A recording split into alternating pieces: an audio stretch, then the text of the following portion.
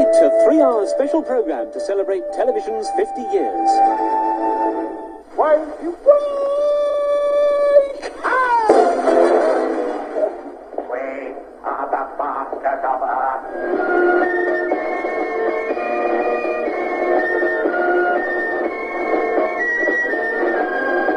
Earth. Even now, when I hear the tune, my stomach churns.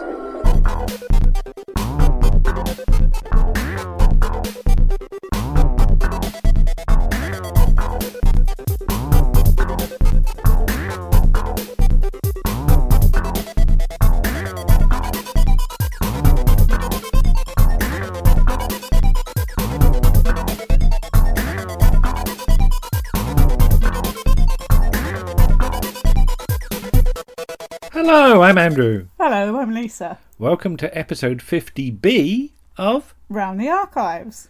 And if you've not heard episode 50A, Go and listen to it. that's a good idea. Yes, episode 50 is so long it's a two-parter. Yes. So yeah, we've covered a few things already. So now we'll carry on with Martin Holmes looking at episode 6 of Quatermass and the Pit.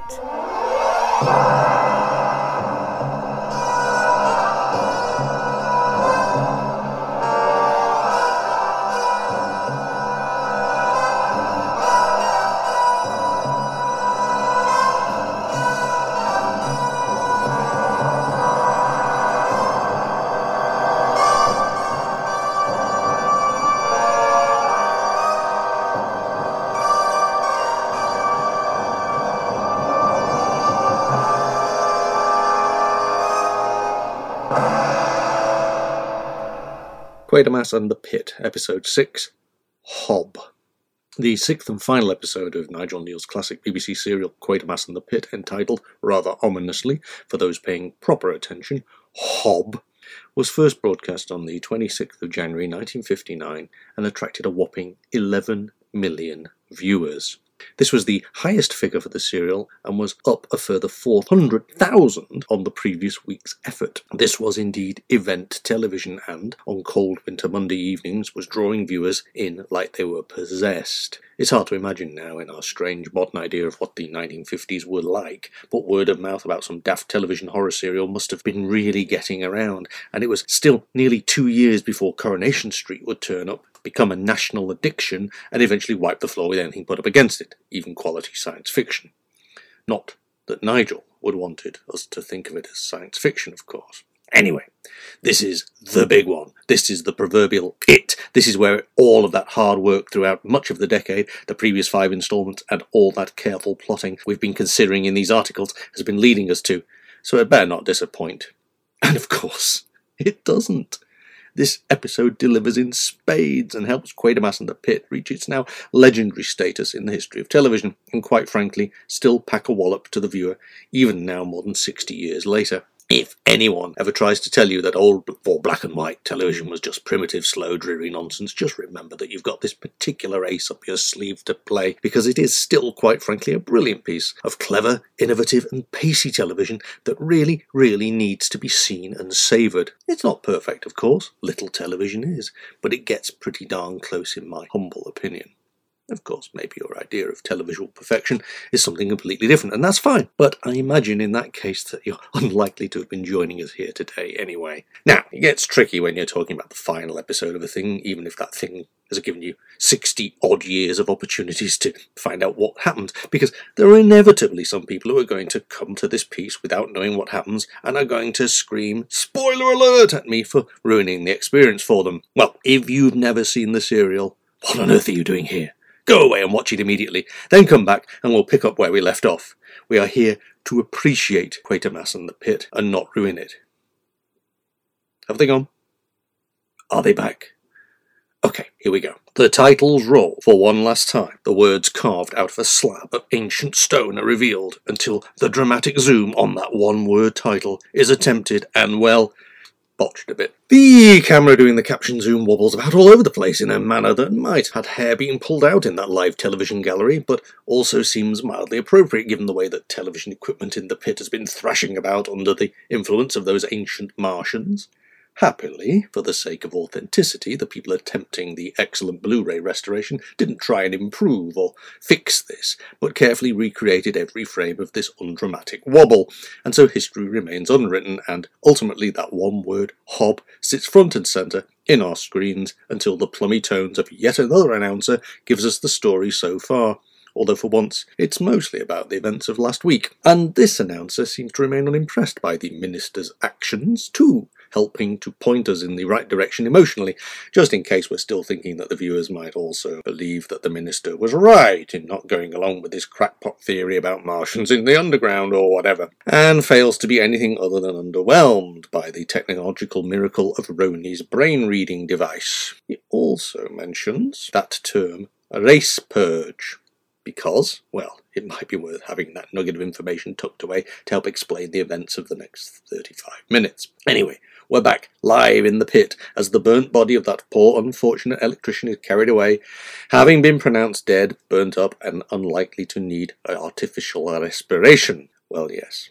The policeman suggests that they get him into an ambulance anyway, and there's a brief exchange about blame or otherwise when Quatermass rather tactlessly suggests that it might not have been an accident. We are nowadays living in an era of blame culture, and it's sometimes difficult to appreciate that it did exist back then and has existed for a very long time.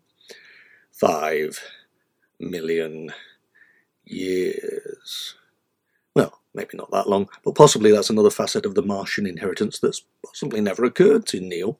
We must remember, however, that 1950s Britain still hadn't evolved enough to realise yet that the barbaric practice of capital punishment was uncivilised, and so the possibility of dire consequences for a deliberate act that results in the death of another human being were a real fear. Just a small aside, probably not intended at all, but it explains the strength of that reaction. Meanwhile, Barbara Judd, as played by Christine Finn, has her last moment to shine as, once again possessed by the strange powers trapped in the ancient wreck, she is blindly drawn to look through the portal into the vessel and see that strange organic pulsing and glowing that ended episode 5, accompanied once again by that eerie music that we are now beginning to associate with ominous, impending danger.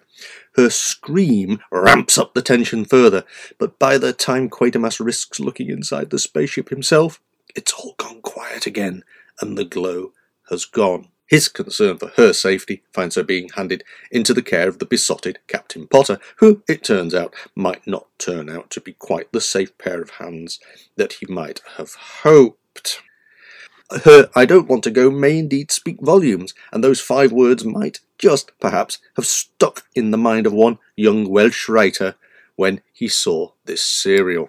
However, this moment is interrupted by the blazing rage of that blundering blimp Breen, and Quatermass and him have their final head-to-head argument as Breen refuses to clear the site for safety reasons. Quatermass does his best, of course, to get them all out of there, although his plea of "My name's Quatermass, if that means anything to you," might not sit too well with the members of the press, given the fallout after his 2 previous appearances in the headlines this decade. James, full of love, tries his best to jivvy the press pack into his way of thinking, but Breen entices them back with promises of the official statement continuing as planned, and as ever, the press pack remain torn as to where the real story might actually be. We all have our editors to please. Quatermass and Breen have their face-off in full view of the cameras, as Breen suggests that Quatermass is tired and needs a long rest, and tellingly, that's not just his view, apparently. As it's around 20 years before we'll see him on our television screens again, maybe he makes a good point. However, as the paraphernalia of television and all of that lining up of shots business is played out, we move around the pit to find the future Professor Kettlewell, Edward Burnham, with that expressive face he always had, noticing that the pulsing glow has returned inside the ship and those terrifying sounds start again. We cut to a street scene as several feet obviously pass a newspaper vendor's poster reading "Are we Martians?" and the camera creeps back as the cries of "Gazette" are heard to announce that the whole thing is going to be on the telly. And so we cut to a close-up of a television screen showing the scenes in the pit, as so many television sets in so many homes were currently doing, all overlaid with the audio of just the sort of general introductory blurb from an announcer that it's surprisingly difficult to fake. Neil doing metatextual long before we even knew it was a thing. The camera pulls back to reveal a smoky old pub full of the kind of folk who used to fill those kinds of pub in those days. A great social leveller is the pub, as we see an ordinary geezer type chatting to a posh know-it-all bloke in an evening suit trying to have his way with Kitty, who we initially take for the kind of barroom lush of the fur coat and no knickers variety. The idea of unaccompanied women in bars still being something that would have been frowned upon in many of the households sitting watching these scenes playing out, by the way, so the nation may have let out a collective tut. All human life is here, sort of. Anyway, as the posh know-it-all bloke starts boring everybody in the bar with his war stories, happily the programme proper begins, and the customer's eyes, as well as the camera, is drawn back to that flickering screen upon which the presenter attempts to carry on as usual as scenes of panic and chaos start to unfold in the background, and then there's that unearthly sound again, and quite suddenly the screen fades to black, and an apology caption, something the viewers in those days would be very familiar with, appears. There is a brief moment of jaunty music in the pub as they respond to this in, presumably, the very usual manner, and whilst posh know-it-all tries to make up some nonsense about vision on sound to explain it all, it is Kitty who fearfully and astutely points out that those people were running. Back at the pit, there is a scene of utter bedlam as all of the physical effects, the rattling planks, the whipping cables, the flying earth and rocks, are brought into play as the various supporting artists run around in terror, some tripping and falling over the suddenly animate objects. John Scott Martin even gets to wrestle with a strangely angry-seeming television camera, which is nice. The normally staid private secretary from the scenes at the War Office, one Richard Dare, is visibly terrified, but can get no help from Breen, who is quite simply far too broken now.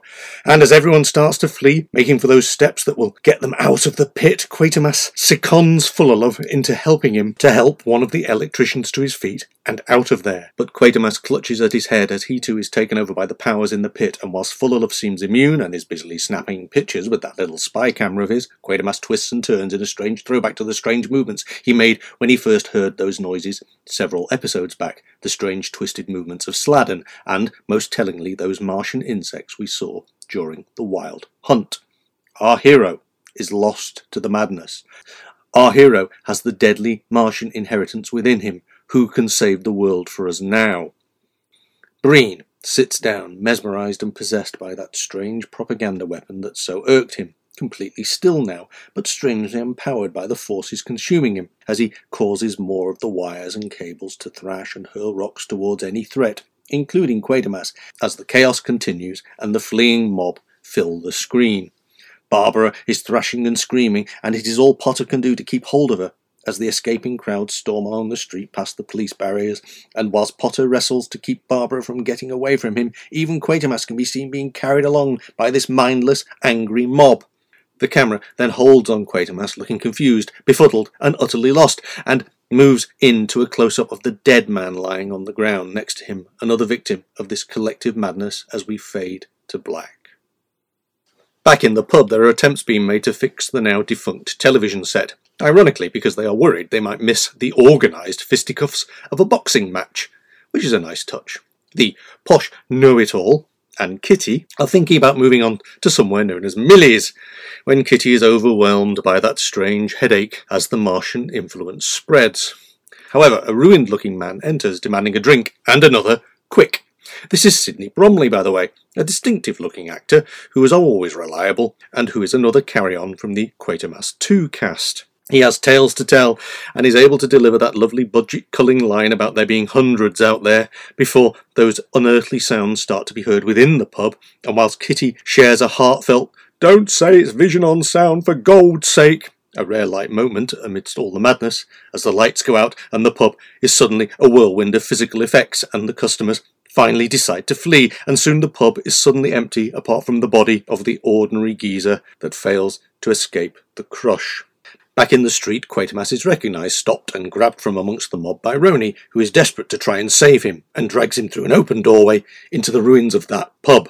He flings Quatermass into a chair, and because he's Roni, he does at least manage to find some whiskey amongst the smashed and broken bottles, and whilst it's no way to serve decent whiskey, manages to get some down the throat of a very confused professor.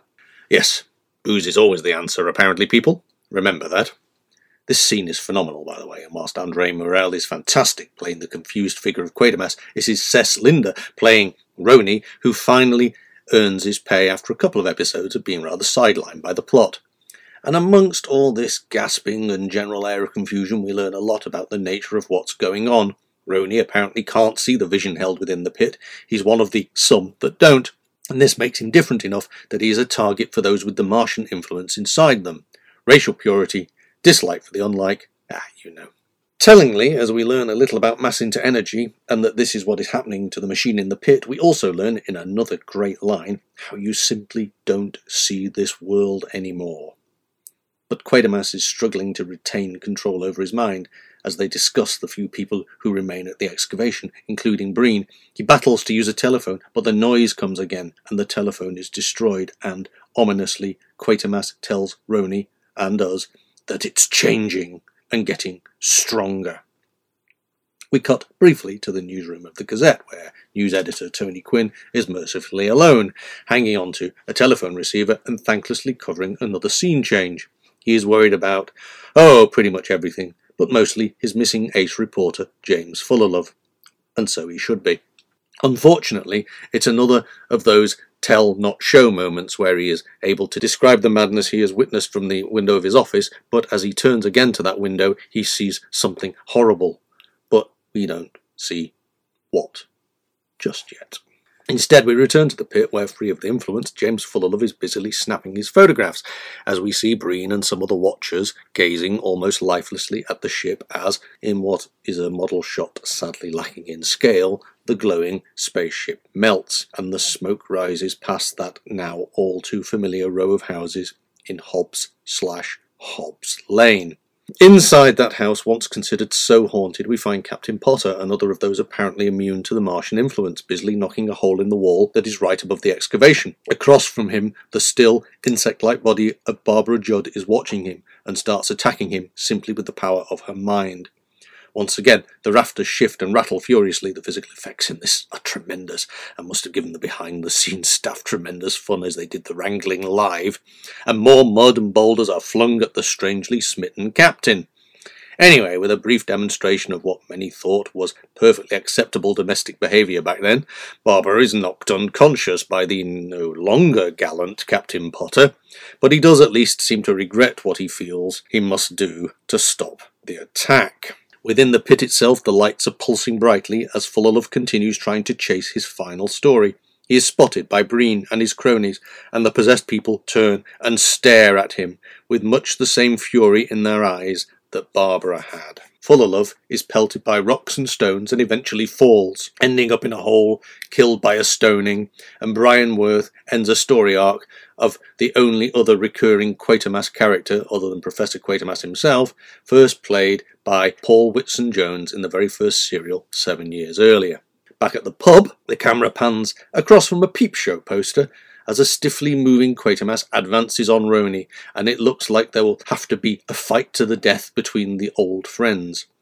Happily, it seems that intellect manages to prevail over physical strength, and thanks to a fishing trip the two men once took, an unfortunate one for a £29 pike apparently, Quatermass is able to use his brain and his memory to regain control of himself again. This is shocking stuff, really. Our hero is trying to kill his best friend. He wanted to kill him, and he could do it without trying and without moving, simply because Roni was different. It's not what we usually see in television drama, especially in the 1950s, but it shows how high the stakes are and how the Martian influence can affect absolutely anybody. And, as we are about to find out, the stakes are particularly high as they're killing anything different, including the animals. Yes, the dog actually dies in this one, people. Though, thankfully, we don't see it. And it's not only the animals because, as Quatermass reminds us, this is the wild hunt, the savage compulsion to preserve their colony, buried within the spaceship in the pit, happening again right now, 5 million years too late, in contemporary London. Morell is terrific in this, as he battles the agony of trying to retain control of his own mind, and it is a thoroughly disturbing and exhilarating tour de force of acting from this veteran and distinguished actor. And yet, simply by hanging on to that rather unlikely notion of Quatermass on a fishing trip, they finally escape the ruin of that old pub as the picture fades to that familiar trope of using a newsroom to carry the bigger story, take us away from this small human moment and to give us an idea of the huge scale of what's apparently going on. It may be a familiar trope now, of course, but probably felt quite innovative back in 1959 and may very well have been. Clichés, after all, only become clichés through overuse, but somebody had to do them first for them to begin the journey to becoming clichés. Anyway, in the studios of the NYBC TV newscast, the vaguely American-sounding newsreader tells his viewers and us about the sudden, unexpected paralysis of London, England, using terms like flash, which perhaps demonstrate how much in-vision news reading has changed, and we ought to remind ourselves that this was something that had only begun on the BBC as recently as 1955. Via the strange live link to the pilots of a freighter aircraft above London, we cut to the relatively convincing interior of the plane and get a commentary on the spreading blackouts and the collapsing buildings as, in another budget-stretching tell-not-show sequence, we hear about the fires and the smoke, whilst we visit that happy land known as stock footage to find repurposed film of London during the Blitz, which seems to be curiously appropriate given all of that nonsense that Breen was spouting last week. Anyway, things do not end well for this brave aircrew. The co-pilot has collapsed and the controls start thrashing about in an all too familiar manner, and the plane is suddenly flying towards a bright glowing light which falls on the face of the pilot as he screams, and we hear the worryingly familiar sound of a plane going down, overlaid upon more stock footage of a ruined London. The camera cuts once again to those familiar Hobbs/Hobbs Lane street signs, now lit by a throbbing glow and flames, and above the model street we get our first view of Hob, the horned devil, throbbing into being in the sky, and, unsurprisingly perhaps, it resembles very closely one of those Martians found in the pit. Below this beast, in the once haunted house, Potter has succeeded in breaking through that wall, and the throbbing glow is now lighting the ruined interior of the room. Quatermass and Roni arrive, and find the senseless body of Barbara lying there, and despite the fact that Roni knows it, Potter feels the need to reassure them both that she's not dead, and Potter is suitably apologetic about doing what he felt he had to do. The lucky/unlucky immune ones are able to be picked out instinctively, and in another tell-not-show moment we discover that Roni could have been killed a dozen times on their way here, but that the presence of Quatermass confused the attackers. The scientists then scramble over to see what is happening through that hole in the wall, and it is left to Roni to pronounce "the devil, the horned devil" at our latest view of Hob. And when the solution comes, it comes very easily. From the kind of clear thinking and discussion the Martian influence is designed to suppress. The vessel has gone completely, the mass of the ship having turned into the energy of the figure now floating above them, and Roni reasons that the legends they've been exploring may also provide the answer that somehow works both scientifically and magically. Iron and water were the traditional enemies of the devil, and iron and water might just provide the solution they need. The minutes left before the end of the story are now very few, so it will probably work, of course, even if, like Potter says, it seems far too simple. Even if it is too easy, and really it isn't, it had better work though, and, at the very least, the clues have always been there throughout the entire 6 episodes. Meanwhile, as Potter bravely heads back out into the street to retrieve some of that builder's steel chain, it's also been in plain sight throughout that we're sitting on a building site, remember? We hear a blood-curdling scream. It is not Potter screaming, though. He returns, visibly shaken, to report that he was only saved by the fact that a blind man stumbled into the angry mob and drew their attention away from him. John Stratton plays it very quietly here, which, as he would become a notoriously demonstrative actor later in his career, seems just a little surprising. A lot of Londoners are going to wake up tomorrow full of remorse. At least we hope they will. Maybe several won't give a toss, given that some people can be very intolerant of the unlike, even those with disabilities. This really is a story for the ages, isn't it? Meanwhile, Roni does some prop wrangling, attaching the chain to an old forgotten fire grate, which looks just like the one that used to be in my ramshackle old house, and Quatermass offers to do the fateful deed. The camera angle shifts to outside that hole in the wall, intermittently lit so brightly by that throbbing glow, and we get what might now be considered a hero shot of Quatermass heading through it on his heroic quest.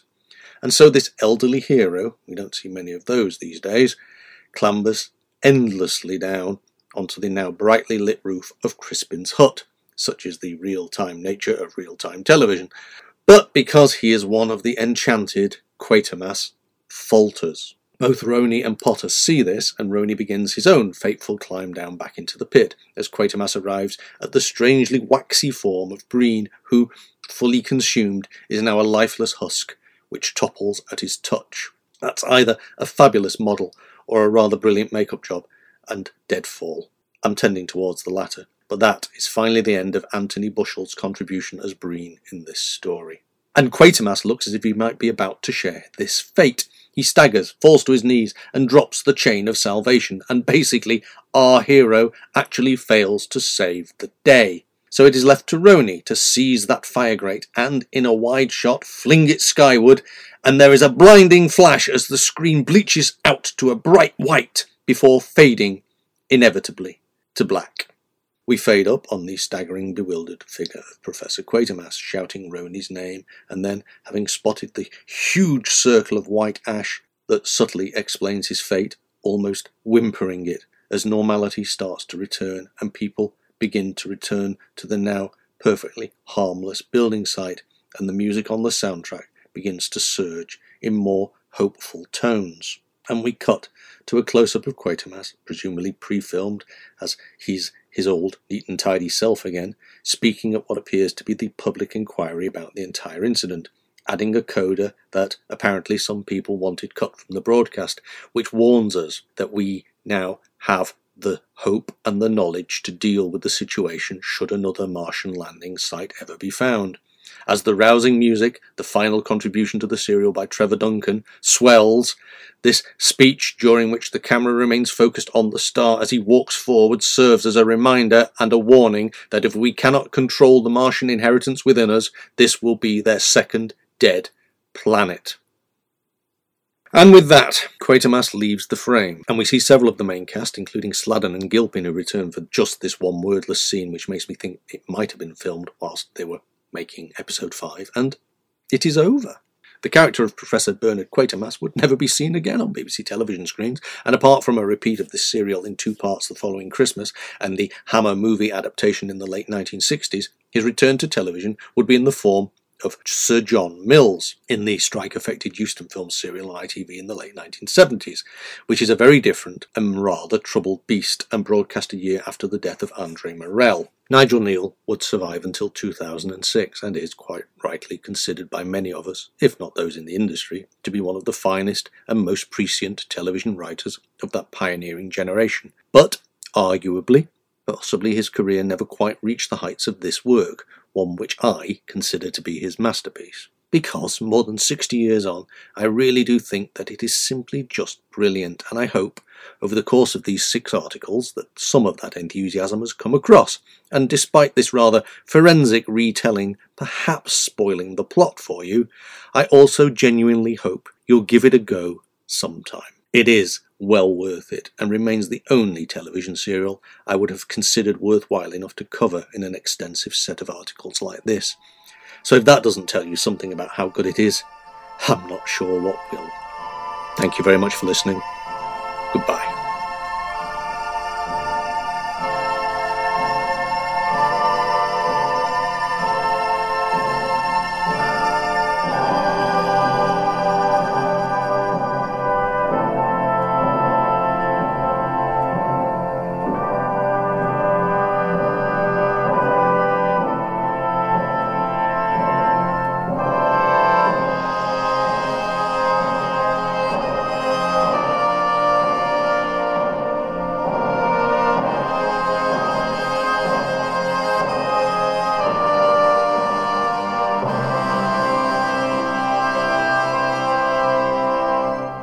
Many thanks to Martin. Yes, thank you, Martin. Did you arrange it so that episode 6 would be on episode 50?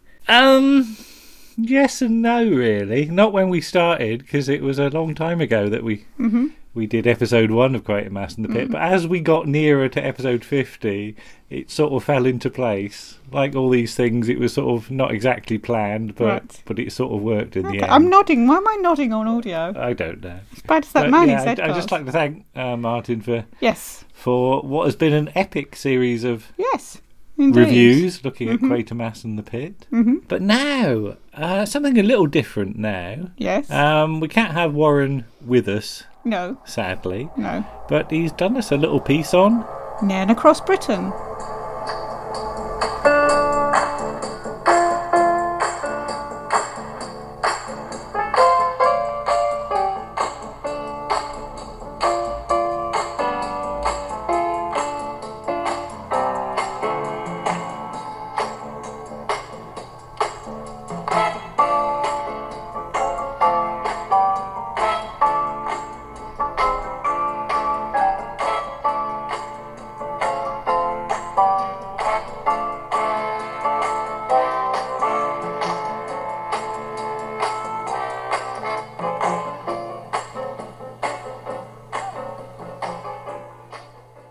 Critical eye, a dreaming gaze mixed with an acidic, eclectic viewpoint, topped off with blind rage, intermingled with soaring passion for intrinsic beauty.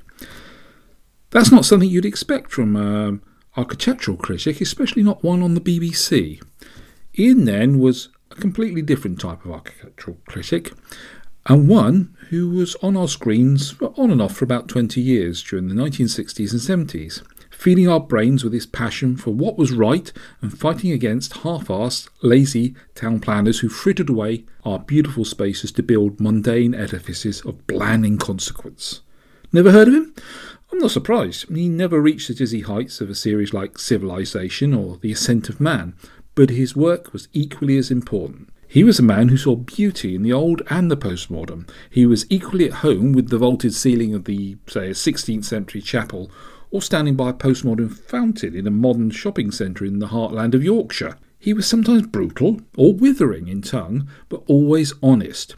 He took no prisoners, but he praised the reverence of the instigation of beauty for the appreciation of others. Nairn was no architect. He studied mathematics when he went to join the RAF. He flew early fighter jets just after the war. But by heck, could he write? In his case, the pen was almost certainly mightier than the sword, and he often went into battle wielding that mightier of instruments. He termed the phrase subtopia in one of his books in the late 50s, a term which is used today by architects. Basically a term he penned to describe designers who built substandard eyesores or bland boredom. Heavens knows what he would have made of some of today's use of spaces.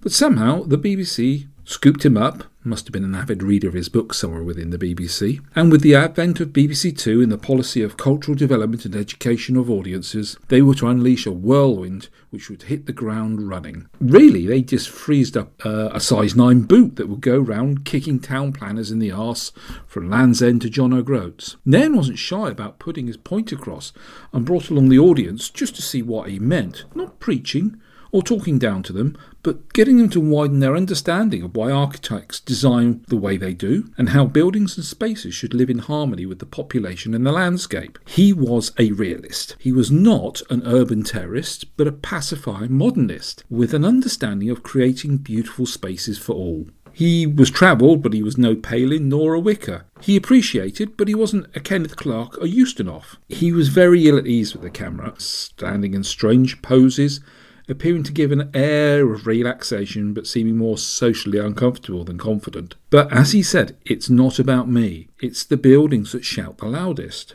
There's a wonderful moment in a separate series where he's filming at the Oktoberfest in Munich in 1973. He's among the pie-eyed tourists. The sight of the camera draws them like a moth.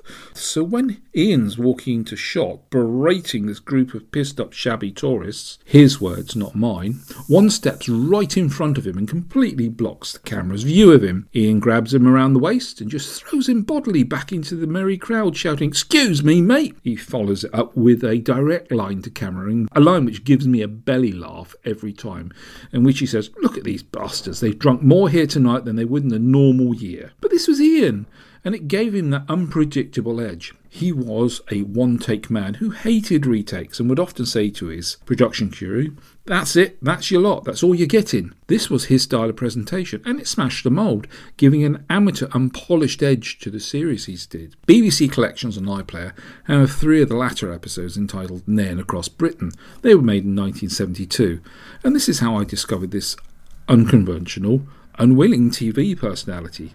Today, these episodes are a wonderful historical microcosm of Britain, destroying the pre-war and striding into the postmodern, but not always in appreciation of its benefactors, us. Episode 1 sees Nairn leave his London home on a straight-line journey to Leeds, but it's not up the M1. Nairn loathed motorways and preferred A and B roads, a journey that today would look very different on its landscape from that of the 1970s. It's all on film, there's no studio work, it's a masterpiece of planning, and sometimes by accident. He travels in his convertible Morris Minor, although he does use several other modes of transport, that being by train and canal. But upon entering Northampton town centre, we get to witness Nairn in full heartbroken anger as he visits a part of the demolished Emporium building. And he, again, in heartbroken terms, he says we're admitting what we're probably seeing as the last death throes of a beautiful edifice to be replaced by concrete. Even if you don't get hot under the collar over a row of buildings, you're drawn to this little barrel of a man wearing his elasticated waisted trousers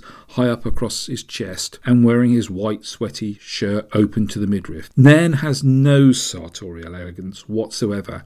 In fact, we don't see him wearing a shirt and tie until he takes a train journey to Scotland, and even then he looks as though he's wearing his demob suit. The 3 episodes see Nairn travel from London to Scotland using road, canal and train. I was hooked after 10 minutes. There was something refreshingly normal about Nairn and his presentation, and a real magnet of a draw of his personality and his knowledge all intermingled. Within an hour and a half, the 3 episodes are over, and I left wanting more.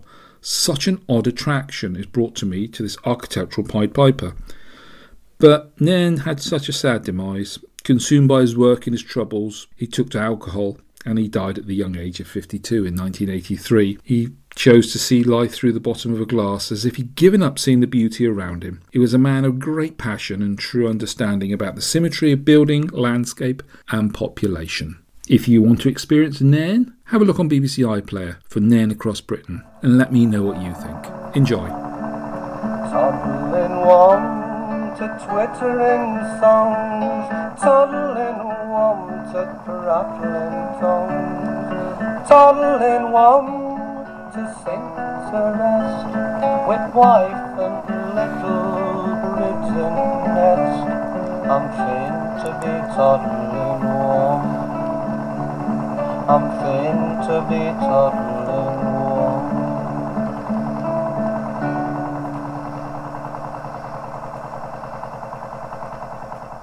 Many thanks for Warren. Yes, thank you, Warren. It's a very interesting article, and it encouraged us to watch the 3 episodes that are on iPlayer, and I really rather enjoyed it. Yeah, I mean, we say this about sort of Z-Cars and Dixon of Dock Green, that they're a snapshot of like the high street, aren't they, of where they're filmed. Another world. I mean, 'cause watching some of it, especially the bits where I think it was when it's in the 2nd episode, where he's filming in some of the shopping centres. I went to shopping centres like that when I was a kid. I mean, I was born in 1972 when this was done. So it was sort of about 10 or so years later.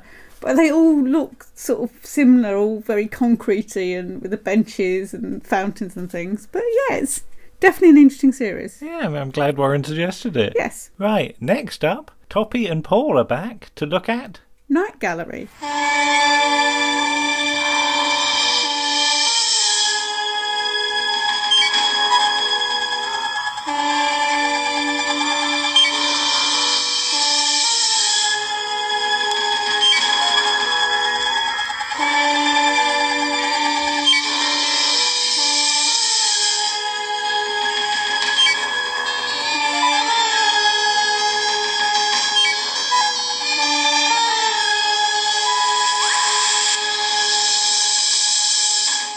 Hello, Round the Archives people. It's me, Paul the Shy Yeti from the Shy Life podcast. I'm here again with Toppie Smelly. Hi, Toppie. How are you doing?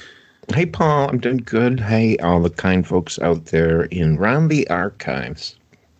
Last time we were on the show together, we did a little bit of a chat about Twilight Zone, and I did promise that we would cover Night Gallery, which is the sort of another anthology series that Rod Serling did a few years down the line, which I'm a particular fan of. So yeah, that's what we're going to do with a particular slant, which I'll come to in a minute. But Toppie, I asked you this last time with Twilight Zone, but do you remember a particular time when you watched Night Gallery, or how was it sort of repeated? Okay, well, Night Gallery, we can say right off the bat, never got the kind of fame that Twilight Zone did. And so it never went into syndication, possibly not at all. And if it did, it was very limited.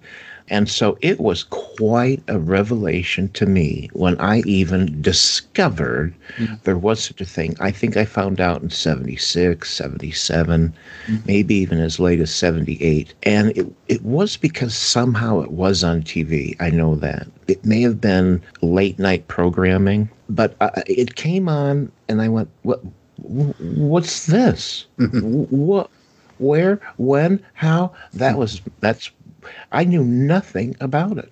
Yeah. Well, it was on at a funny time for me as well. I saw it in the 80s, but it was sort of, again, late night TV. And we're talking about, it could be 2 o'clock in the morning.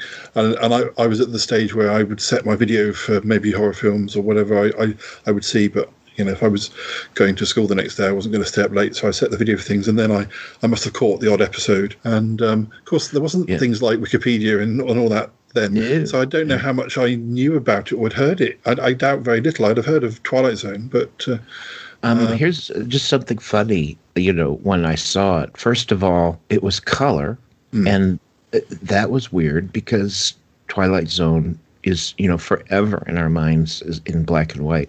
Yeah. And then Rod Serling had 1970s hair. And I couldn't get over that. Also, you know, he looked quite a bit older. It was, you know, weird. Yeah. It was a funny thing to stumble across. I'll give the audience a few facts.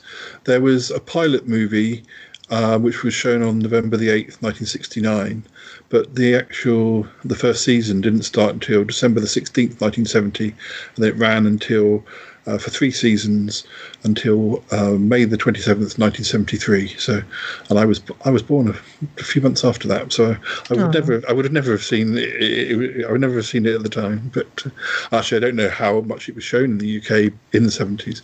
I only know about the 80s repeats. But I know that I think with the first 2 seasons, it was billed as being a 50-minute program, but I think there were often 2 stories per episode, and the 3rd season was just 25 minutes, so there was generally just the one story. Although I believe one of the problems that, or the disagreements between Rod Serling and I think it was the producer, Jack Laird, that I think sometimes episodes had little sort of almost humorous sketches. They were still supernatural, and they were done as dramas. There was no laughter track or anything, but they would often be just a funny little quirky bit between. Sure. And I think that caused some sort of, Rod Serling didn't really like that. Perhaps he thought it sort of shifted the mood too much. There's one thing that just a general fact that I know about is that perhaps, maybe at the beginning, Rod Serling thought, you know, I can recapture some of what we had. But very quickly, he learned, you know, nope, it's the same old TV BS with producers not knowing, you know, anything about anything, and they changed things, and they're in control. Rod Serling did not have nearly the control he did with Twilight Zone, and he very quickly said to himself, you know, I wish I could be done with this right now. And consequently, he didn't write all that many scripts, and he really, for Night Gallery, we can really say he was a figurehead. He was there was Rod Serling introducing Night Gallery as he used to do Twilight Zone, and really, that was kind of the limit of his involvement. Because the format of each episode is that it starts and Rod Serling's in like this blackened sort of art gallery where there's a few paintings in the background, but there's one that he's going to talk about, and that's one of the strong things. I think some of the artwork in themselves have got quite a following. I think I've seen websites where it's just they've collected all of the Night Gallery paintings together, and there are fans who have kind of managed to sit. Some of those paintings still exist to this day, and fans have tracked them down, sort of posing with the actual original artwork from nearly 50 years ago, slightly over 50 years ago for the pilot episode. But yeah, that's true. For me, the conceit of having these portraits that sort of drew you into a story. They weren't all portraits. I shouldn't say portraits, but paintings. Mm-hmm. And they would draw you in. And that really, that had a nice, creepy little factor, because sometimes you wouldn't find out the connection with the visual until later on. I'll tell you the one episode that used it, in my opinion, the most effectively was a very early episode with Roddy McDowall. And the story itself concerned a painting where Roddy McDowall was living. Mm.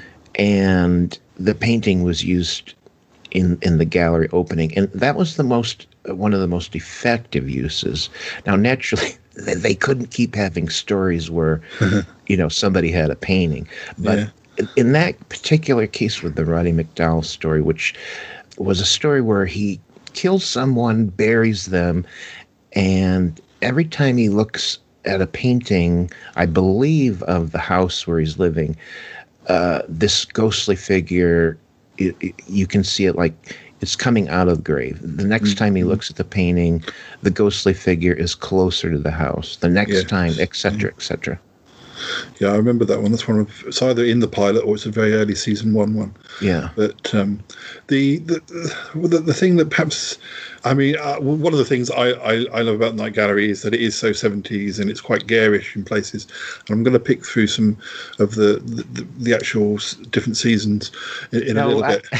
I don't know if you've explained this on Around the Archives before, but I think it's worthy to define what you just said, garish.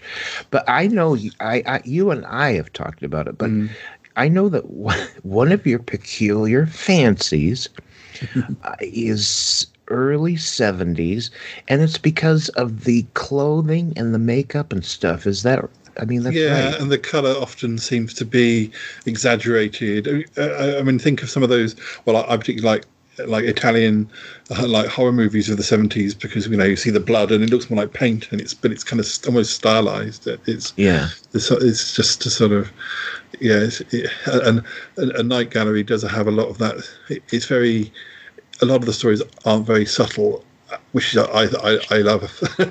Right. And I'll come to one or two of the ones I particularly like because they are sort of very very rich, very broad. So that's go ahead. But the title sequence, I actually like the visuals of the title sequence. The first couple of seasons have sort of all these strange faces and they're all distorted, and the third season, which I will talk about quite a lot because I never really watched a lot of season 3 episodes, but in preparation for this article I pretty much watched the whole of the third season, so they're ones I want to talk to you about because I think they're ones that people don't know so much about. And the series is kind of, I think the good things that are said about Night Gallery tend to be about the first and second season. And the third season, from what I've seen, I rate quite a lot of the stories, and they're quite interesting. But I will come back to that. But the music is certainly, in comparison to Twilight Zone, it's not really a tune. It's very screechy and sort of like the stabby bits from Psycho. The first and second season have one particular theme, and the third season has a different one.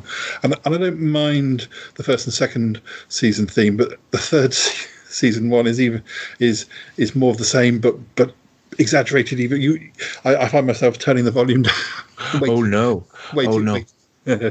Just to get just it's sort of, if you're watching an episode at 11 o'clock at night, sometimes it's the music that you think, you're going to wake, I'm going to walk, and it's not even started yet, and it's going to wake the household.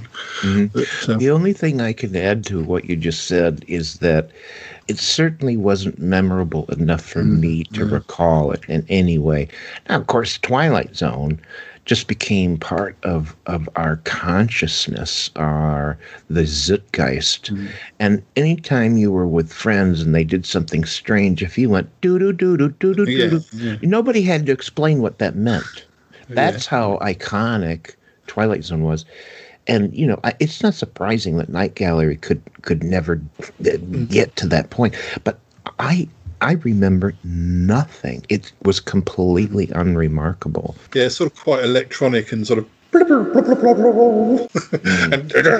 stop.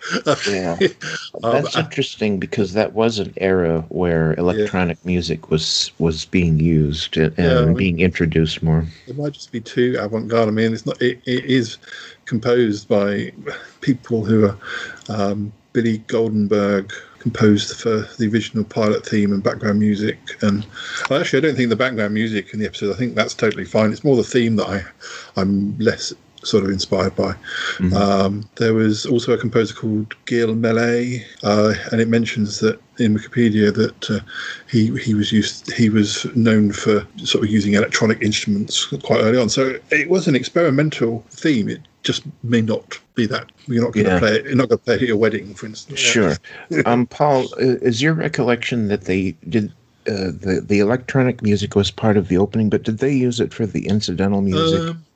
I'm not. I think they probably did, but the music sort of does fit the title sequence. It's not like, I mean, I've seen a few shows recently where I've watched. I was reviewing a series for Around the Archives a couple of months ago, and it wasn't supposed to be like a sitcom or a comedy show, but it was supposed to be like almost like a soap opera or a drama. And the music that was used, I was watching it thinking, it doesn't really go with it. And I guess the music does sort of go with the Night Gallery.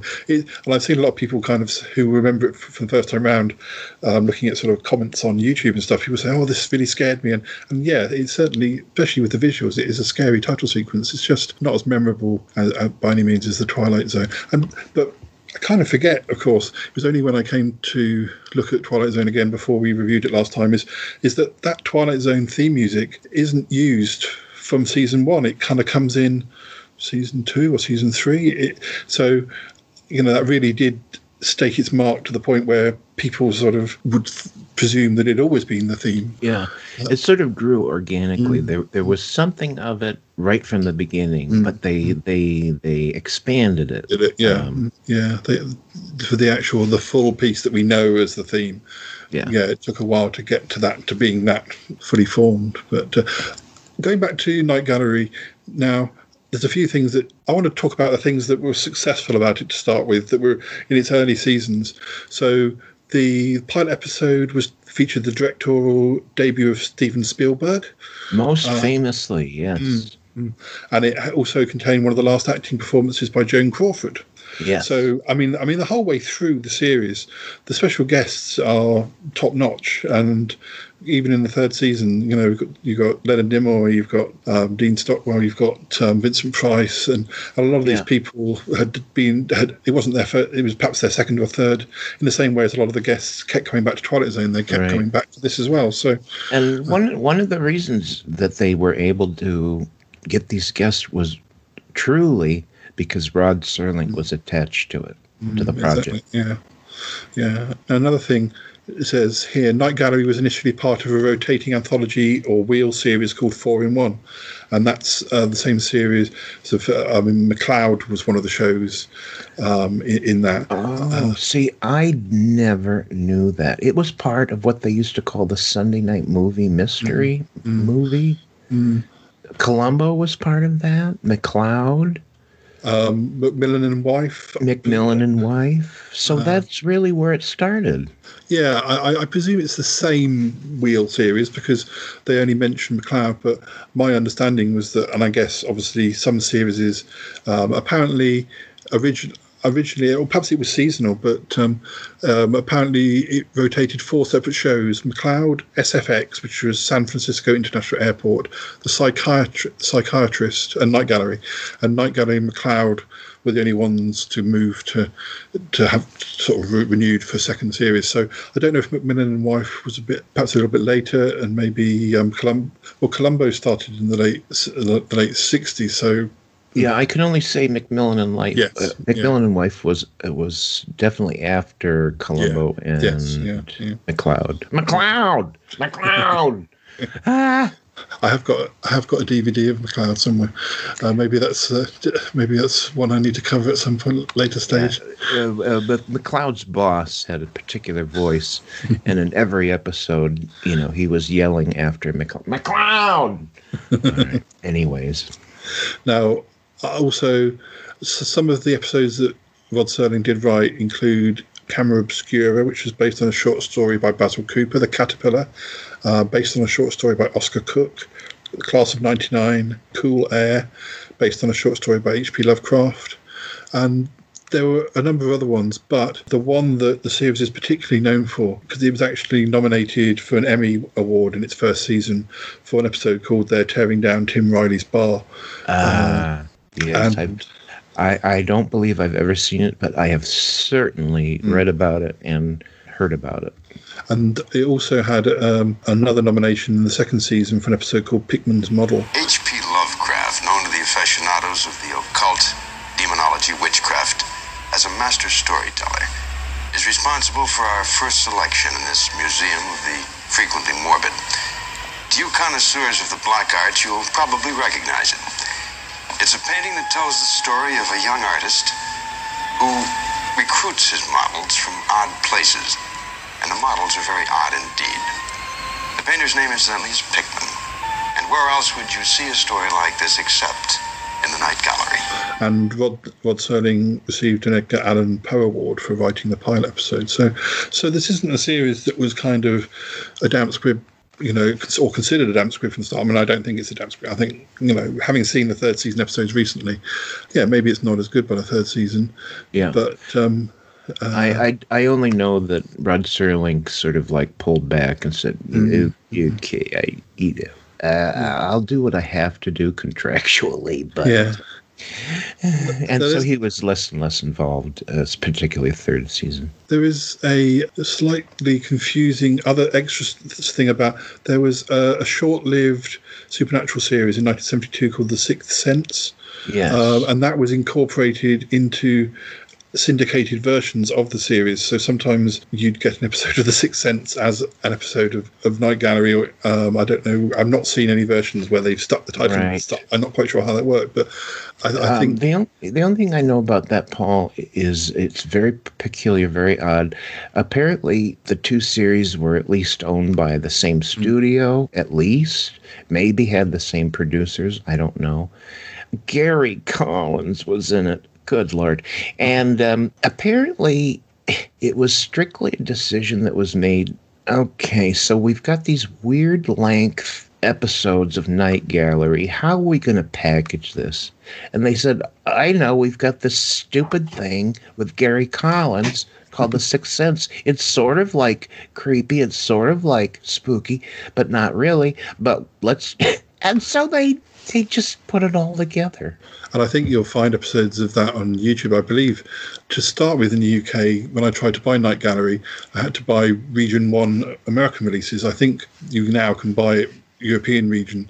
But I also bought the first season off iTunes, and I think there was at least one episode of Sixth Sense as a sort of bonus feature. But Just so you know, I sort of I went Gary Collins, and that's purely because of his career, which finished, basically he, didn't really go far as acting was. And then he became a talk show host. And that's what he did.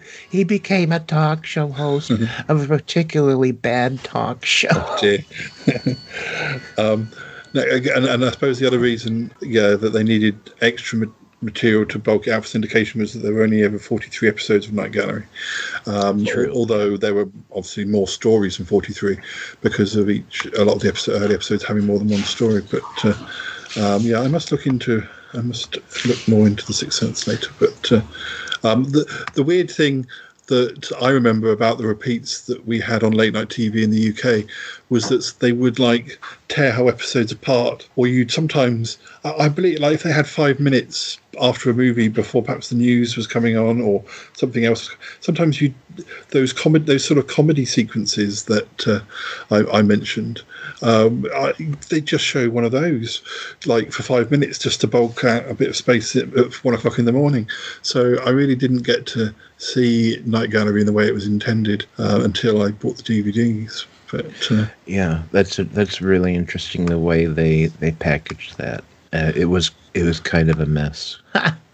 Now we're going to look at we won't sort of hover for ages, but I just want to kind of go through some of the first season episodes, more partly to look at the sort of the people who were sort of showing up for it. In one of the very early episodes of season 1, we had Larry Hagman, and Diane Keaton was in an episode called Room with a View.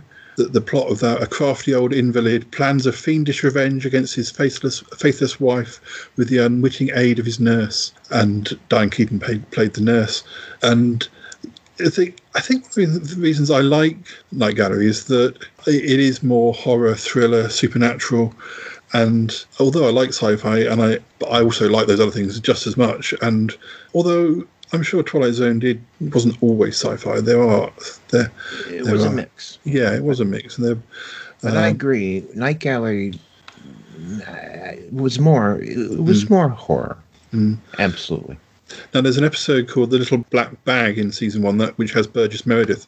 And I was watching an episode season 3 with Burgess Meredith in, so he's definitely one of the people who came back for more. And there's an episode called Certain Shadows on the Wall, which I think it's about sisters. An ailing woman dies under the care of her sinister brother, but her accusing shadow remains indelibly cast on the parlour wall. And the special guests in that one include two of my very favourites, and I'm sure they're favourites of yours too, Agnes Moorehead and Grayson Hall from Dark Shadows. Oh my God, Paul. If I watch nothing else in the next 3 days, I'm watching that episode. Of course, Agnes Moorehead from Bewitched. Grayson Hall. Oh my God. The next episode after that has Tom Bosley in. We have Phyllis Diller. My God. John Astin. And I saw John Astin in a season 3 episode. Now, just so folks know, just to connect him, he played what's his face in the Addams Family. Yeah. Now they're tearing down Tim Riley's bar, which is the one that got nominated. Has Diane Baker, William Wyndham, John Randolph, and Bert Convy in. Wow, Bert Convy. That's a 70s name that I haven't heard in a while. Yeah. Holy cow, Paul. Bert Convy. The following episode, The Last Laurel, has Jack Cassidy and Martine Beswick in. Jack Cassidy. I reckon that because the good thing is the site I'm looking on has the sort of, I guess they were the screenshots off the actual episodes, but I recognize the faces even if I don't know the names. But now the first season was a shorter season. It only had like 6 episodes, but I think there were two stories. Now, what that tells me is that, back in these days when we had our 3 major networks, there was a time, September, where they launched their new season. Yes. And that was a big, big, big deal. But round about April, May, I'm not exactly sure which, they would do a soft launch of their mid-season. That's what it was called, mid-season replacements. And that tells me that possibly Night Gallery was a mid-season replacement, which means it didn't debut in September. It debuted more like February, March, something. Yeah, it was very late. It was December, but which is a weird time to start. You wouldn't think you start anything around Christmas, but yeah, the second season, that was 22 episodes. So that was probably the season where it was most like a normal. That was a full season. And then the first story of the second season has Clint Howard in it. Oh, he was everywhere. Clint Howard. Yeah. He was in which Star Trek episode was he in? Corbomite Maneuver. Yes, that's right. Yeah. Now, but for folks who don't know, Clint Howard is famously Ron Howard, the famous director, also Opie and Andy Griffith. It's his brother. And while Ron Howard became kind of very well known, Clint Howard remained always a background character actor, but in 1,000 million things. Yeah. Now, one of the other episodes in season 2, The Hand of Borgus Weems, has Ray Milland in. And now, Ray Milland had a very interesting career in the 70s. Oh, did he ever? Yeah. I saw him in a late-ish 70s Italian sort of giallo only a couple of weeks ago.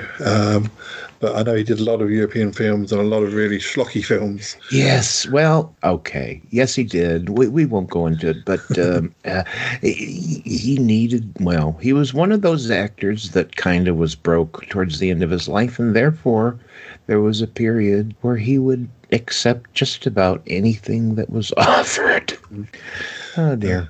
One of the other episodes in season 2 has Death in the Family, has Desi Arnaz Jr. in. Oh, my God. I never heard of that one. Yeah, and there's an episode, the class of '99, which is a Rod Serling one, and that the plot of that is a graduating class of the future takes a particularly revealing final exam. Actually, there's a movie of that title. That's an episode with Vincent Price. I think no kidding. I think I recall that one. Agnes Moorehead obviously liked doing Night Gallery because she is in an episode called Witch's Feast. Perfect. With Ruth Buzzy. Uh-huh. Ruth Buzzy? You got to be kidding. Yeah, I don't think I know who she is. Oh, my God. She was on Laugh-In. She's known basically as a comedic actress. Yeah. Ruth Buzzy, for heaven's sakes. And a name that's come up before when we've done articles, Victor Bueno was in an episode called Satisfaction Guaranteed. Mm-hmm. The following episode, Since Aunt Ada Came to Stay, has James Farentino, Michelle Lee, Jeanette Nolan, and Jonathan Harris from Lost in Space. No kidding. Mm-hmm. Lost in Space is Jonathan Harris. There is no doubt about it, folks. If you love these old stars that, particularly inhabited TV in this era, there is just sheer joy to be had with Night Gallery, with these stars. Yeah, I do want to talk a bit about season 3, but I will just quickly give you an idea of some of the other people. I won't stop to tell you episode names, but for the rest of season 2, we have Adam West, we have Patrick O'Neill, we have, and I'm sure there's other names that you would know that I don't. Pat Boone, Leif Boone. Yeah. Oh God, he was a recording artist. Yes, yeah. Leif Erikson. David McCallum in an episode. Yay! Of course he was in this. The Phantom Farmhouse, and David Carradine. Orson Welles. Oh my God! In an episode called Silent Snow, Secret Snow. Leslie Nielsen. And I think he was in more than one. I believe he's in an episode where he's like the Phantom of the Opera, because I saw him credited, and you couldn't see that it was him, but there's another episode where you can see it's him. So I guess maybe he did them both at the same time. But wow. Who else have we got? Patty Duke. Why do I know that name? Well, she was made her name on Broadway in The Miracle Worker, playing the deaf dumb child. Patty Duke went on to have a movie career, maybe one TV series. Patty Duke on Matinee Minutia, we did You'll Like My Mother. Patty Duke was in that. Okay. Yeah. We've also got Cesar Romero. Cesar Romero, yeah. He was the Joker on Batman. Yeah. John Carradine. Oh, Victor Bueno again. I think some of these ones are short, like those, because I know the second season is sort of criticised by Rod himself for these sort of little sketches. But Victor Bueno, there's a picture here of Victor Bueno as a sort of a fat vampire. The episode's called A Midnight Visit to the Neighborhood Blood Bank. Yeah, folks, you'd have to be able to visualize Victor Bueno to know why it would be humorous to have him portray a vampire. There's another episode here with another appearance by John Astin, and he looks like he's dressed up like a hippie. Joanna Pettit, I recognise her name. I don't. We've mentioned his name before, and I can never pronounce it. René Auberjonois. Oh, dear Lord! Why can't we ever remember how to pronounce this actor's name? René Auberjonois. That might be close. Yes. He was in an episode called Camera Obscura with Ross Martin, and I've seen Ross Martin who was in The Wild Wild West, of course, which we've covered together, and Ross Martin was in a season 3 episode. So again, another example of people who have come back for. This will make you. Yeah, honestly, folks, the guest stars alone are reason enough to tune into this thing. But all these famous names, and yet the best. Well, actually, the best I'll keep to last. But I've just noticed there's an episode called Lagoda's Head, which has Patrick Macnee. But the name that you're waiting to hear from me from this season, the big star of one episode is Zsa Gabor. Yes, wonderful. They're literally, and because this is the longest season, there literally are so many guest stars and more that I can see that I just haven't got time to mention, because I do want to. Carol Lindley, Nick would be pleased. Carol Lindley's in an episode. Carol Lindley. Now, she was in Silent Adventure. That's right. Yes, and Bill Bixby's in the same episode. Bill Bixby was in Night Gallery. He was, and actually, he's another one who I saw in season 3 as well. So, so he's in it more than once. And John Saxon, he's in an episode, and he was a kind of movie star as well. Oh, he was all over the place in the 70s. What a working actor he was. He was he was all over movies, TV. Oh my God. Whereas Twilight Zone often has people who were very early on in their careers, like Martin Landau, I saw an episode, and that was quite an early role for him.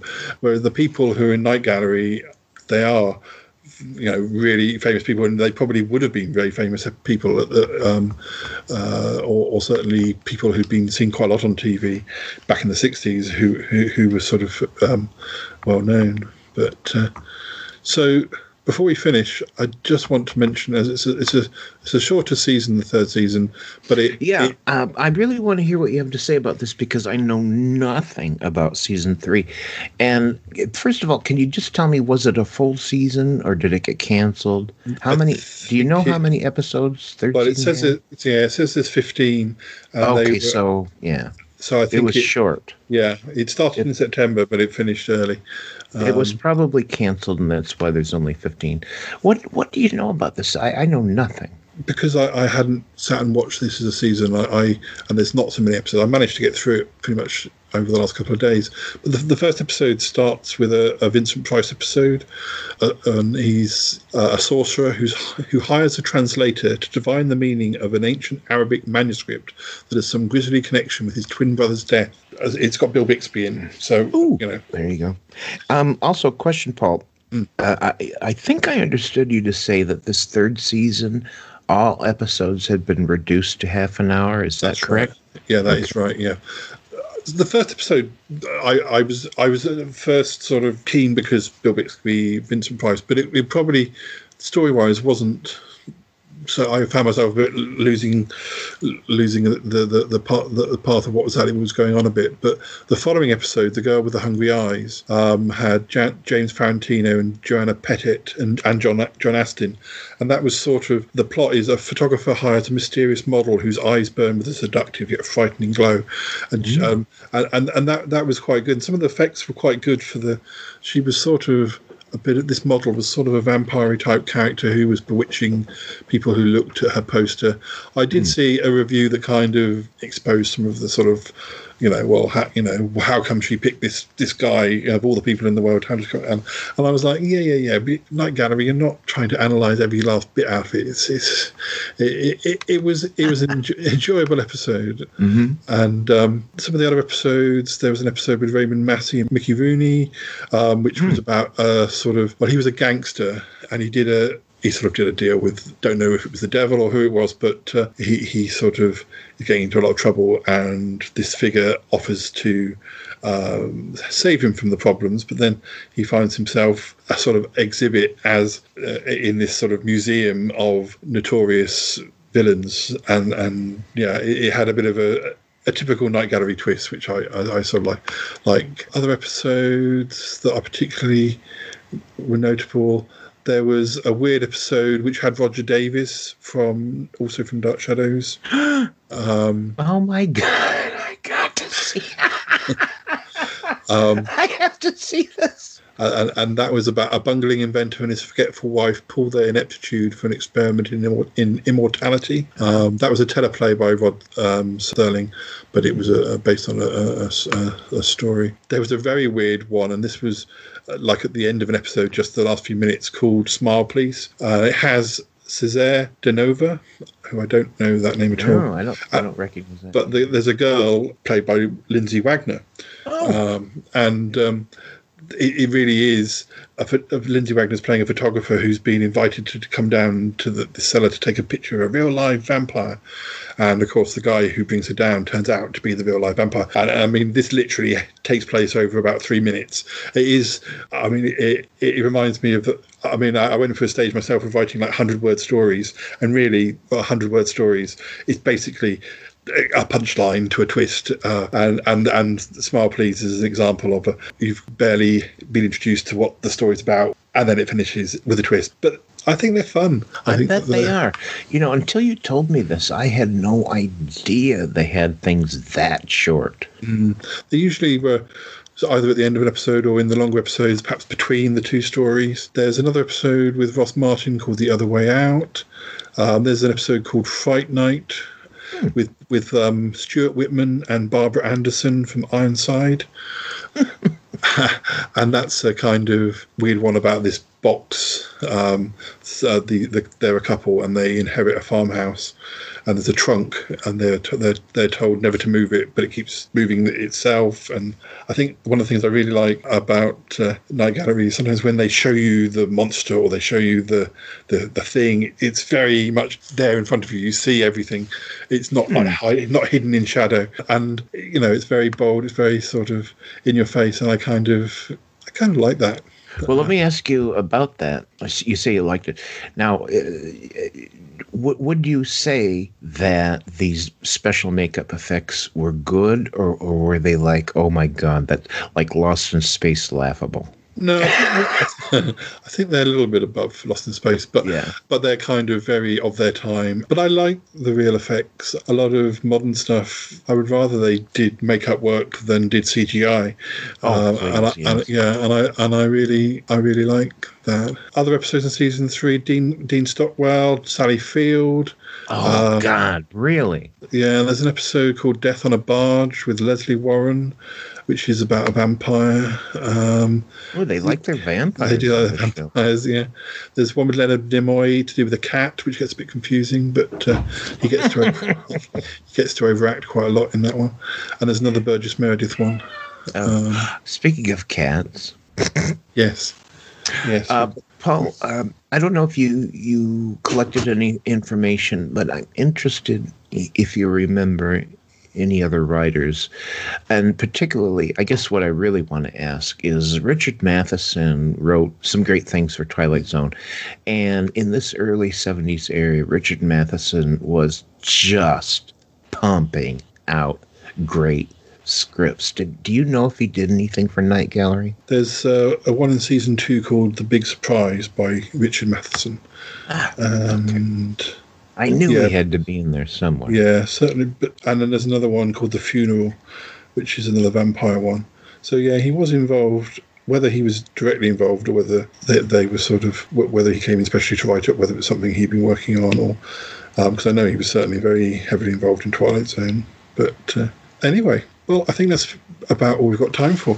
Thank you, Toppie, for talking about Night Gallery with me. Yeah, this was a nice series to reflect about, but in particular, just all these crazy great guest stars. Yeah, okie dokie. Right, we've got to head off. We'll be back again soon. Thanks, Andrew. Thanks, Lisa. Thank you.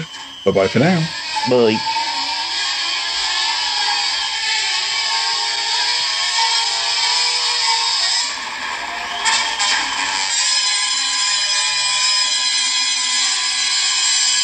Thank you very much to Toppie and Paul. Yes, thank you, boys. And Dealey. And Dealey. Who had to chip in. Yes, he had a little meow. Yeah, that's good. Bless him.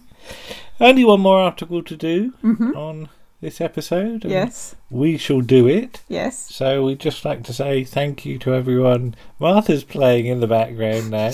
Rose was playing on the previous episode, wasn't she? Yes, Yeah. Cats are playing. Yeah, so it's cats galore. Yes. But yeah, thank you to everyone for helping with episode 50A and 50B. Yes. Thank you to everyone for listening. Yes, indeed. Astonishingly, episod 50A is already in our top 10 of most listened to things ever, and it's only been out 2 weeks as I record this. Gosh. I tweeted it was at position 9. It's already zoomed up to position 8. Wow. Since I tweeted a couple of days ago. Goodness me. So, episode 51 will be along in due course. Yes. I know pretty much everything that's going on there.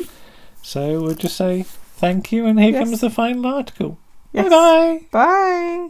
What is the final article? Oh, I forgot to say, didn't I? I was so excited in getting out the door I didn't bother to say. So yes, here's Andrew and Lisa looking at Talking Heads.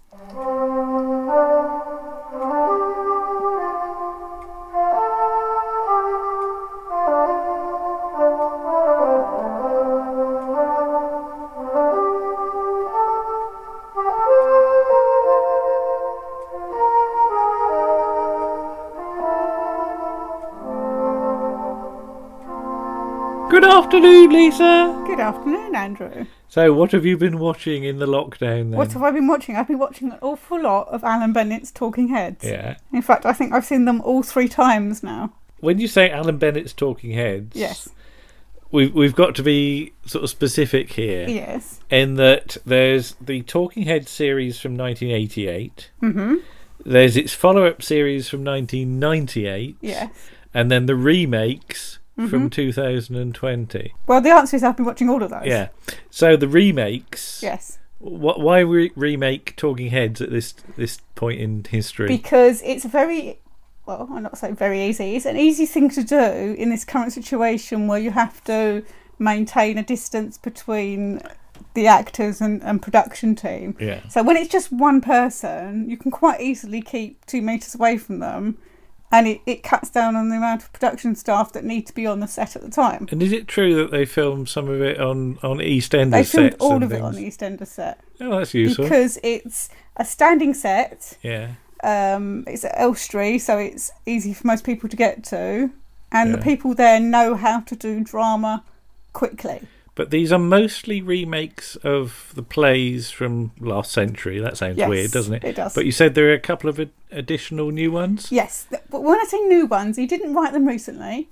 He wrote them a few years ago, and he gave them to Nicholas Heitner, who's the executive producer, who forgot about them, and Alan Bennett forgot about them. And then he rediscovered them and thought they'd put the extra ones on as well. When you say rediscovered, what, down the back of the sofa or something? Found it in a drawer or something, or he remembered. Yeah, what was it you were saying about the scripts? Alan Bennett doesn't write on a computer. No. He writes in longhand and he writes on a typewriter. So he phoned him up and said, these 2 new ones you wrote. What would you think about us doing those? Like, I think Alan Bennett was like, did I write new ones? Oh, have you got copies? Because I'm not sure I have, because he wasn't sure he'd kept copies. Eventually he did find copies of it, because he's got it in his filing system, and they tweaked them a bit, and they produced those as well. Because as you've noted, there are some minor changes between the original productions and the latest ones. Yeah. But not that they're not that different, are they? There's one particular one they've removed, which I won't mention it, but it's in A Bed Among the Lentils, and if you want to look it up, you can. Yeah. They've taken one line out.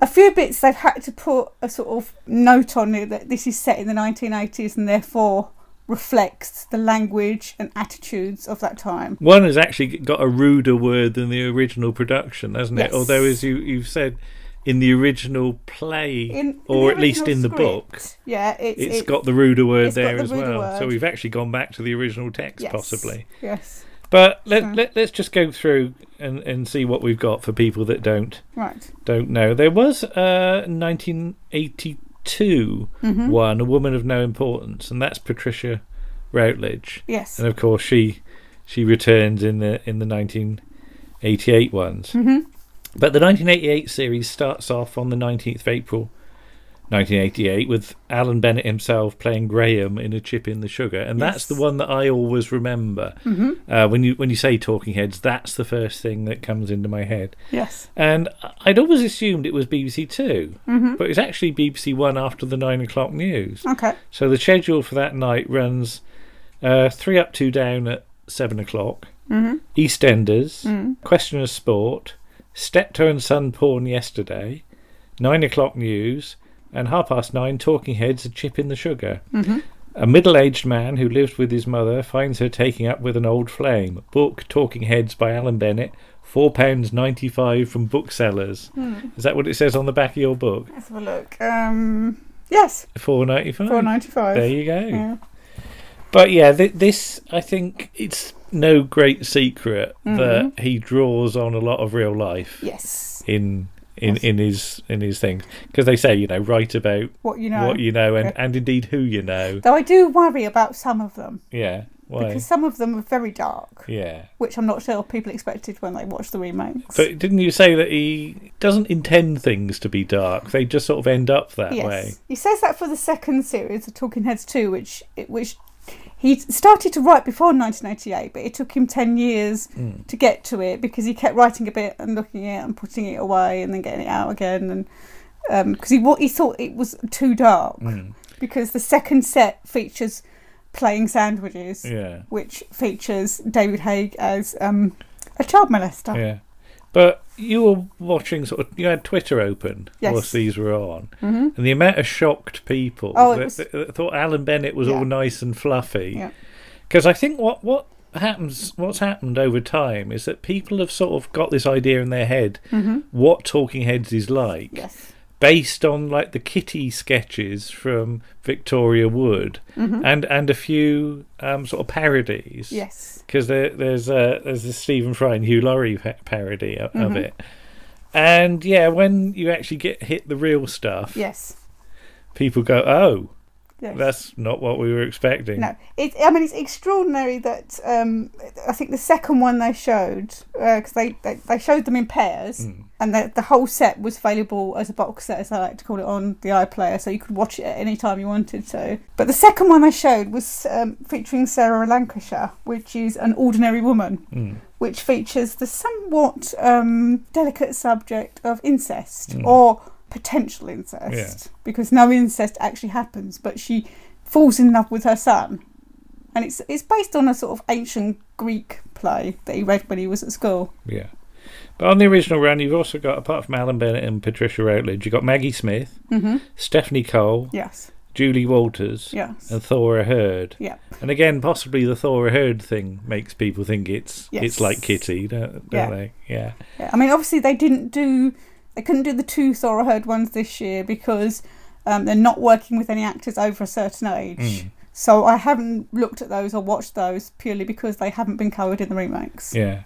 But Lady of Letters, it goes on quite a dark turn. It does. After It a while, starts doesn't off it? quite sort of. You just think, oh yeah, she's just a busybody. She's a busybody, and then you realise she's writing these really horrible, nasty poison pen letters to people. Yeah. Bed Among the Lentils is Maggie Smith, isn't Yes. it? So let's just see who replaces who in these. She's replaced by Leslie Manville. Yeah.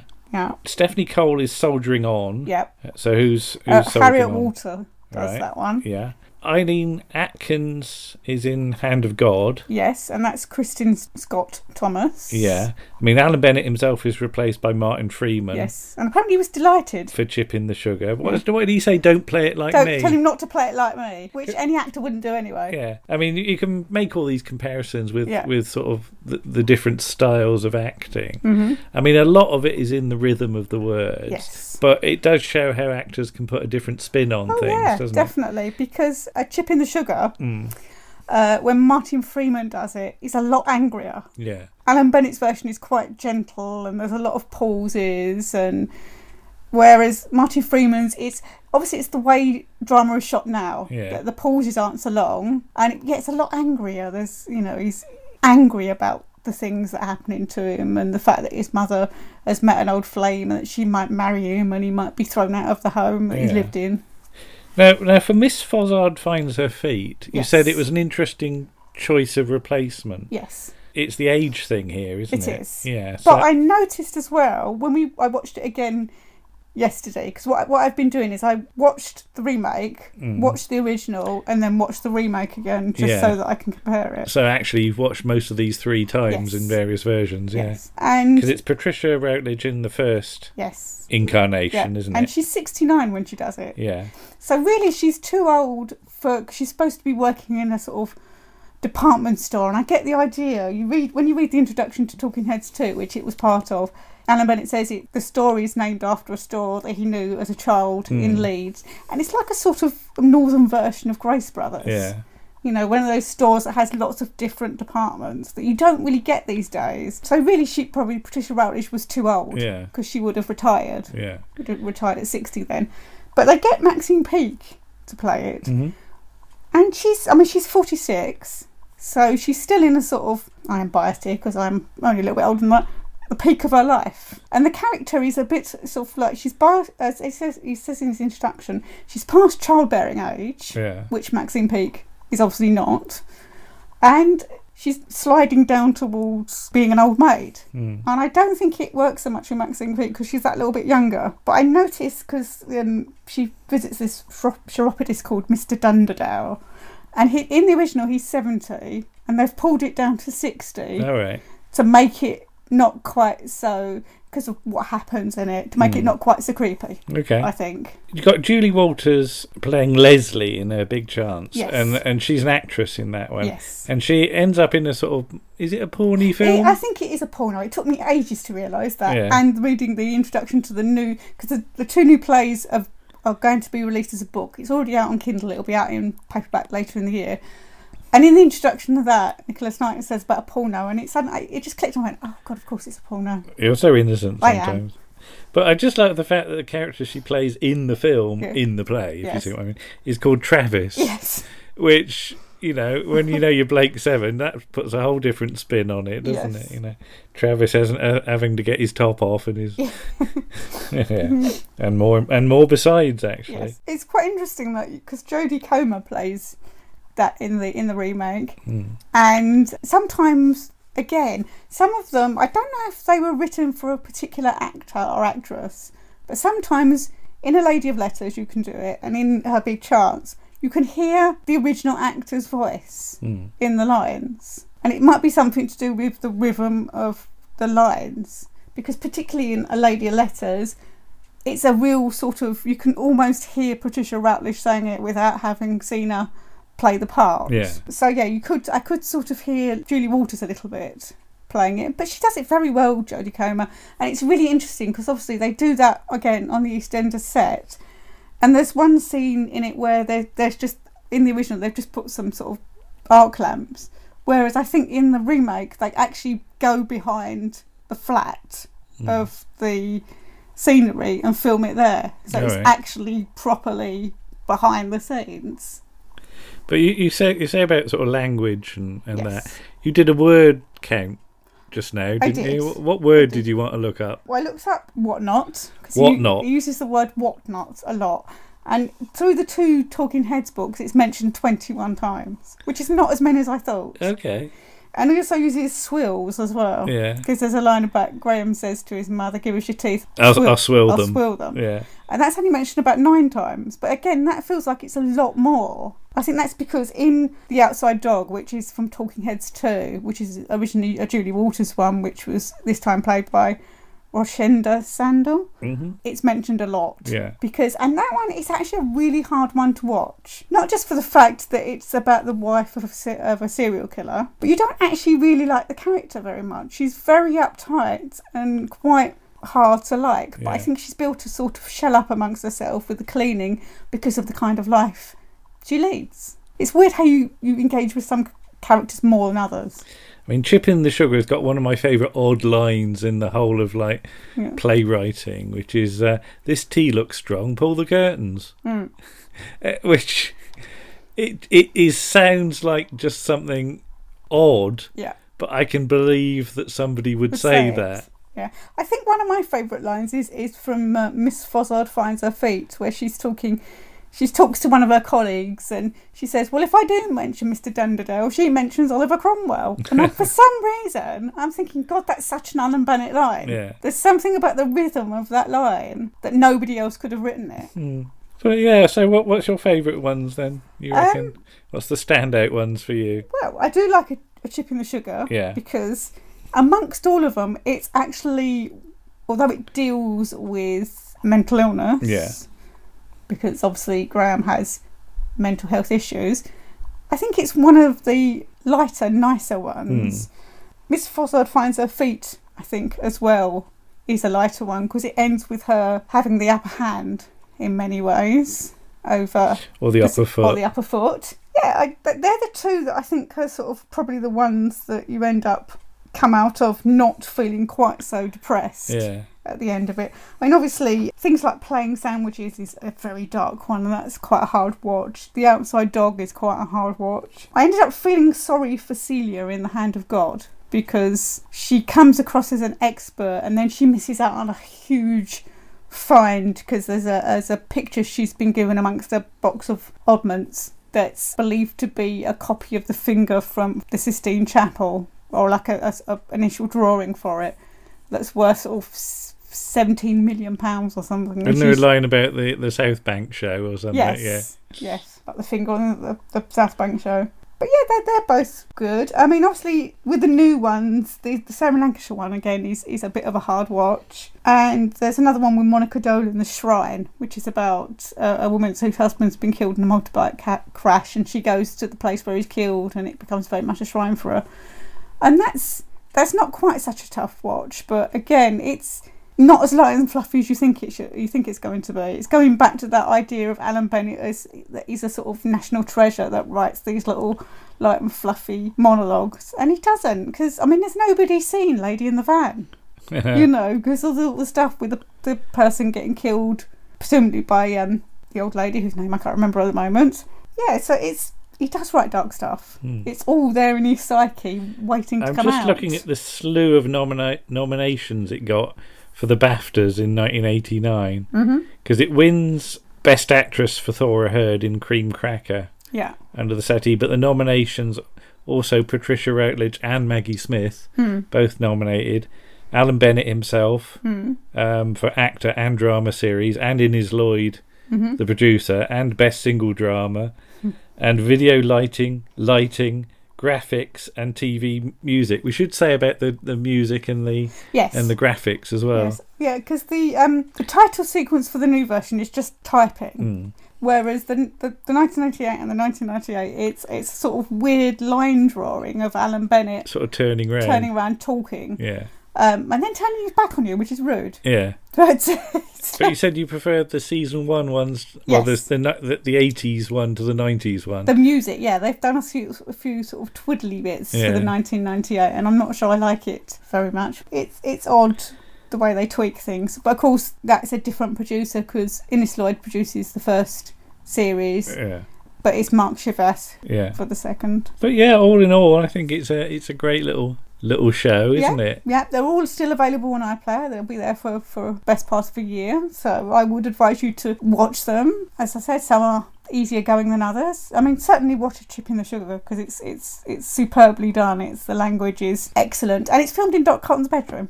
Apparently, watch them all and form your own opinion of what you think. And the original is available on DVD if you wish to watch it. Yeah, well, you've probably become an expert on this in the last few weeks, haven't you? I've probably seen too much Alan Bennett now. I need to go and watch something else instead. Okay, well, thank you very much, Lisa. Thank you. And we'll see you again. Okay. Bye-bye. Bye.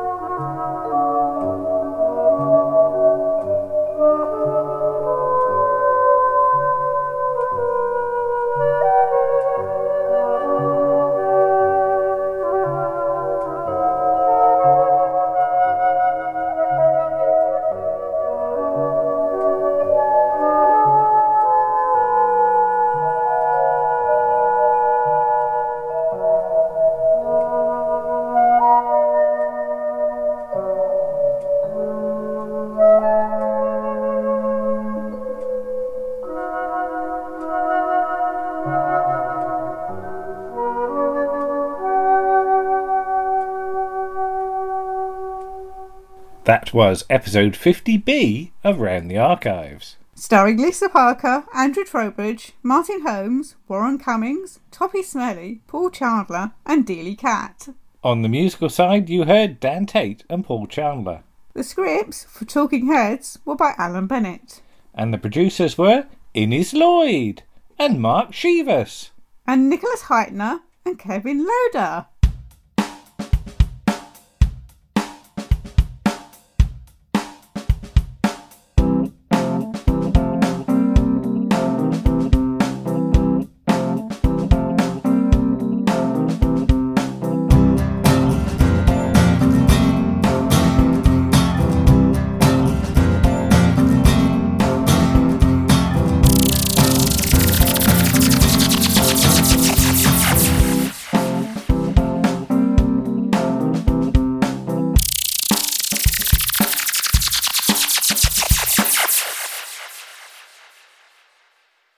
Bedabung.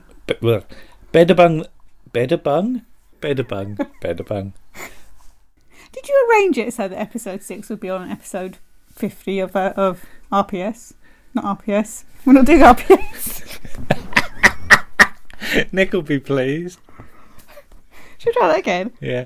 Starring Lisa Parker, Andrew Trowbridge, Martin Holmes, It's catchy, good.